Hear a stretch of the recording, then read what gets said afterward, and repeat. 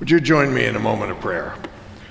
Holy God, we ask your living Spirit move among us, that among these words of Scripture we might discover and be encountered by the living Word, Jesus Christ, who speaks to us anew.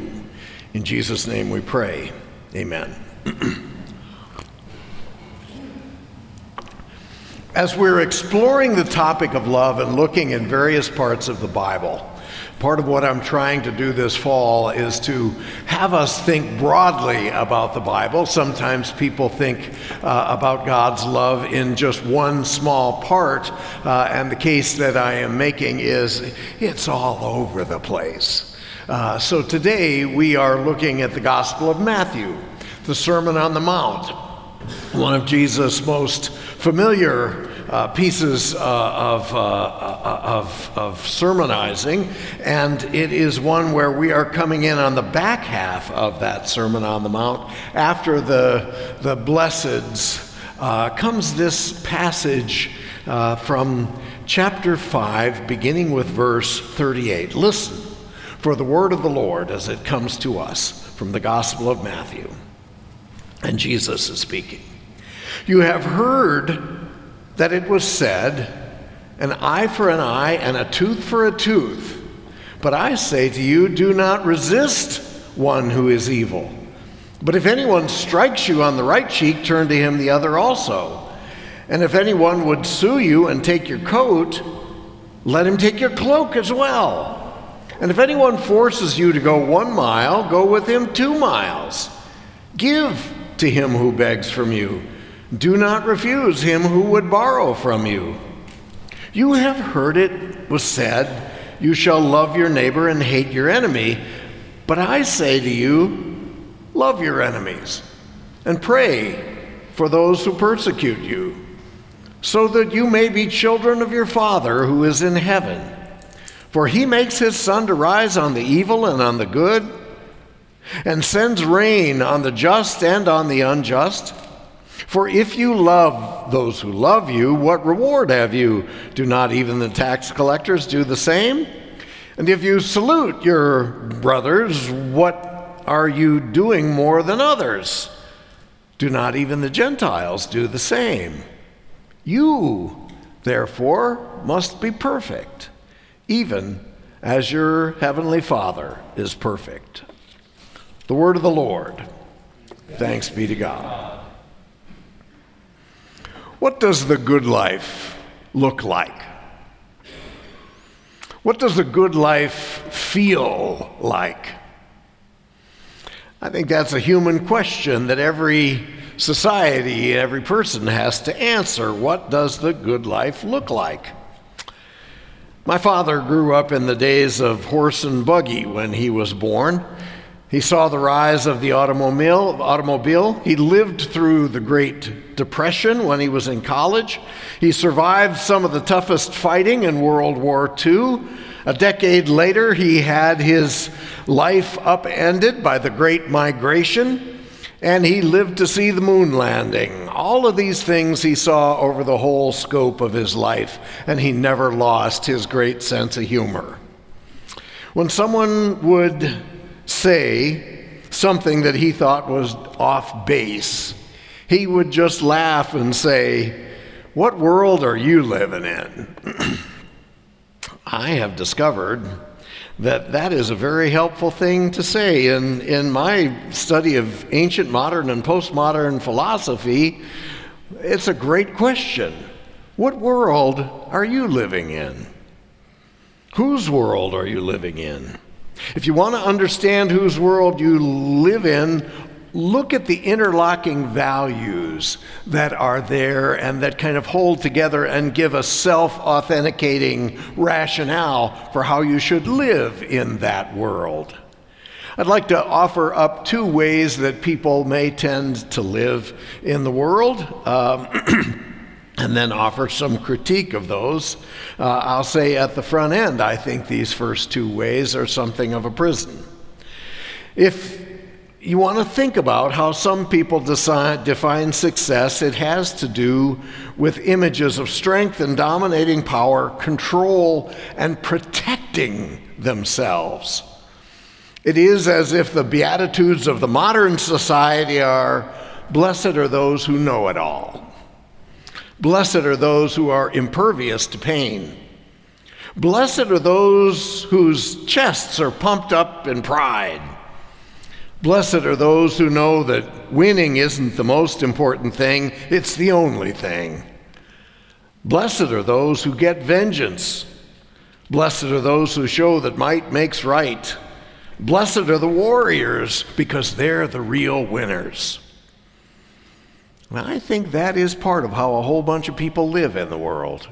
It is a protected view. And if you look at that worldview in particular, it's dominated by a sense of fear.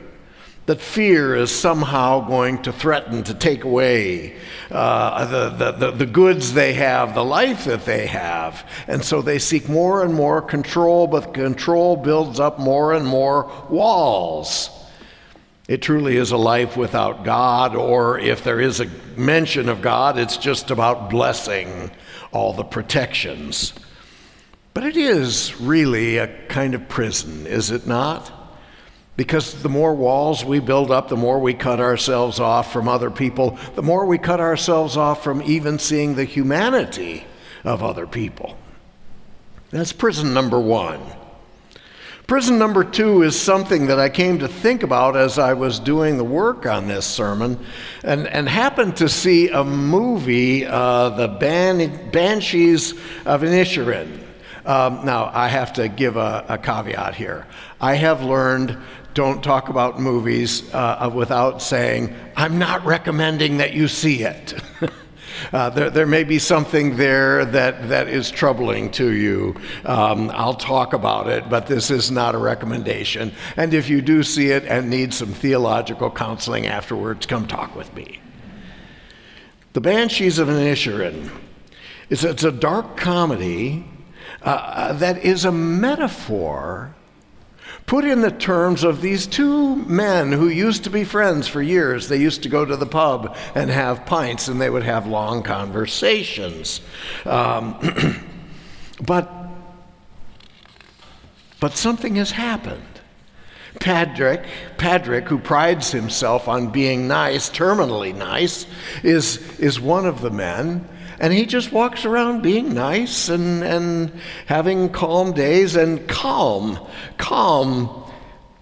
all of a sudden one day just stops talking to Patrick. And Patrick is beside himself. He says, did I say something? Did I do something? If I did, I will apologize. And Calm says, you didn't say anything. You didn't do anything. I just don't like you anymore. Patrick pushes further, and finally Calm says, you're too dull. Your aimless chattering is wasting my life. I mean, I have a short period of life and it's dwindling away. 10 years from now, I'll die with nothing to show for it. And if I spend my time listening to you, I definitely will have nothing to show for it. I'm going to spend it making music. Patrick is this image of what the French call ennui, this existential boredom, about talking about nothing. Nothing seems to matter.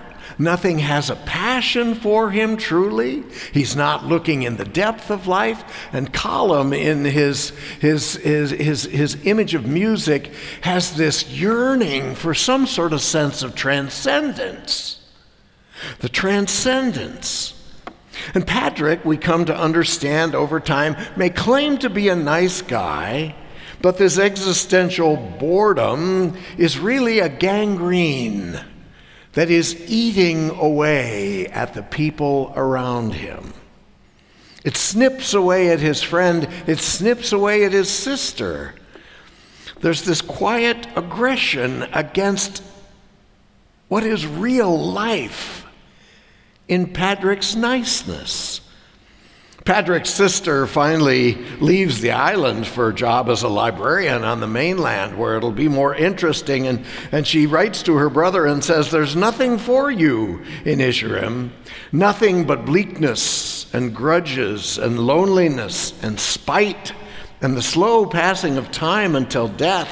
And sure, you can have that anywhere."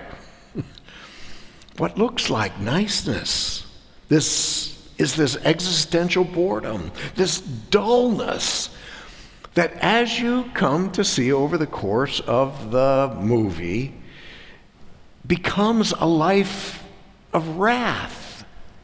And the wrath is the foundation for war. And that's what's going off in the distance that Patrick's not even paying any attention to. I wouldn't have made that connection except in researching this sermon. I found that basic concept in the work of multiple theologians, the idea that this boredom ends up having people seek some sort of meaning in life which they get through wrath, through aggression. It was an interesting connection that enemies can be created directly, or enemies can be created through this quiet wrath that seems to corrupt the world.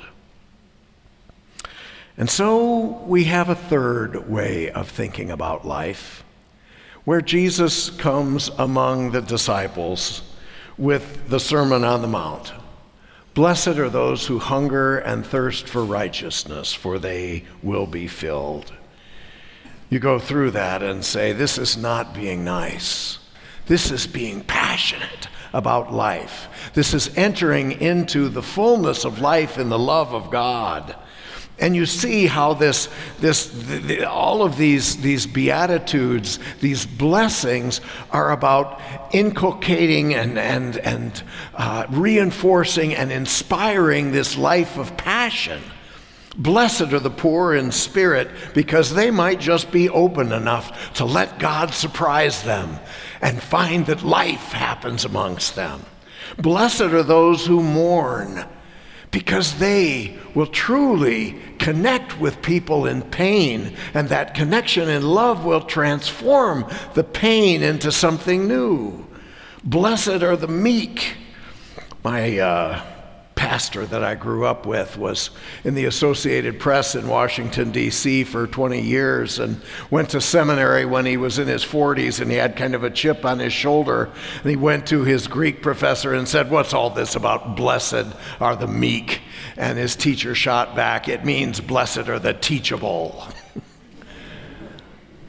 Blessed are the teachable, who have that openness to God teaching them something new. Love, the love of God teaching us and encountering us and helping us to transform. Blessed are those who hunger and thirst for righteousness. Now, righteousness is key in the whole of the Sermon on the Mount, because it isn't just enough that I do this, you do that, we've got this contract, and therefore we always kind of meet in the middle. It's like a teeter-totter that balances out, a business transaction. In the Sermon on the Mount, blessed are the righteous. It's about this overabundant righteousness that is so free that one can do things beyond their imagining. An abundant righteousness, an overabundant righteousness that is grounded in that experience of God's love. Blessed are these people who live in this new kingdom. It's a way of living, a way of truly living, of existing, not in the existential boredom, not in the ongoing always war of the world against enemies, but an engagement in creative ways with those around us, even our enemies. It becomes a practiced inner disposition. If the world used to be love neighbor, hate enemy, there is this freedom, this liberation from this prison, this freedom to love your enemies, to truly feel that love for your enemies, to pray for those who persecute you. And it's not the usual chronology of love where you have to get the differences settled and work everything out and make everything right, and you've got justice that then allows for love. It's a different timeline because it starts with the love. It starts with the love of God that just reshapes us, reshapes our imagination. Divine love, God's love, retells the story of what the good life is. Love your enemies assumes that you have enemies and that there are things that are going to happen in life, but nevertheless, God's love can change us and turn enemies into friends. My professor, Ed Farley, said one of the aspects of God's love is that it gives us a sense of courage. A sense of courage to encounter the world. We're grounded, we're founded, we're set free to embrace, to go on a journey, on an adventure. We don't know what's going to happen. We don't know what's going to transpire as we begin to love enemies. It is a creative act, but in acting in these ways, something happens to us and we discover who we really are. We can abandon our true self, or we can love and go find our true self. Love your enemies. Edna Vincent Millay had a poem, a brief one I'd share with you. Her poem says, "Down, down, down into the darkness of the grave, gently they go, the beautiful, the tender, the king. Quietly they go, the intelligent, the witty, the brave. I know, but I do not approve, and I am not resigned." I am not resigned. In the love of God, we are not resigned to this world of imprisoning others and being imprisoned ourselves. We're not resigned because we've been loved and set free to go and discover, take the risks to live. God's love gives us this passion for life, a passion for life in which we are set free not just to love the people who love us, but to love those even who are our enemies. To get caught up in the struggles and to find out something new about them and ourselves. It is the courage to be, the courage to love that sets us free. One time I was talking with a missionary to Africa, Chaba. Chaba had dedicated his life to translating the Bible to this small tribe. It was going to take him 10 years to learn the language, and then he would be able to begin his translation. So truly a dedicated man. And he taught the Bible as he's engaging people and living among them there. But he came to know over the course of his time there this man who had a field.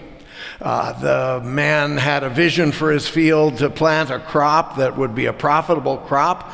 It would take 3 years for that crop to bear fruit. So he planted it and was looking forward to it, but this other man in the village became jealous of him and wanted the land, wanted to build something on that land, and would taunt this guy. I mean, this was a powerful man in the village. He taunted him about how he was going to take away his land, how he was going to dig up his crop.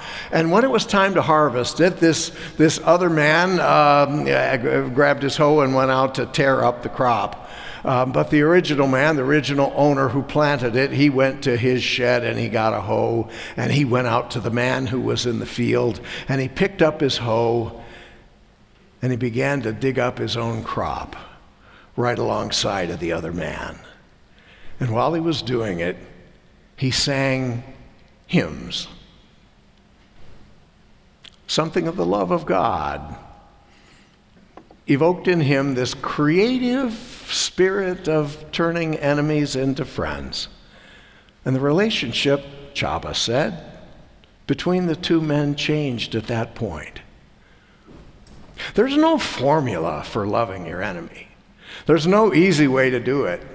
It is a risk. It's a creative engagement about what you do and how you do it. And we're going to fail sometimes and we're going to get hurt sometimes. But in the love of God, we believe that something may just happen that puts us in touch with the transcendent, with what the music of the universe, with the presence of God, with the love of Jesus Christ. Love your enemies, Jesus says. Whose world are you living in? If it's Jesus' world, somehow we're set free for these creative engagements, to experiment, to try, to come together, and it may just change the world. One of the ways they talked about church in the Bible was koinonia.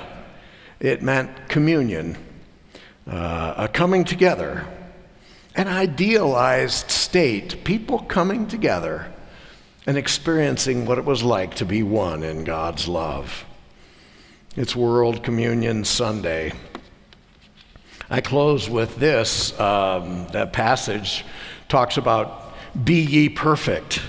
One writer on that said, telling people to be perfect just created a generation of neurotics.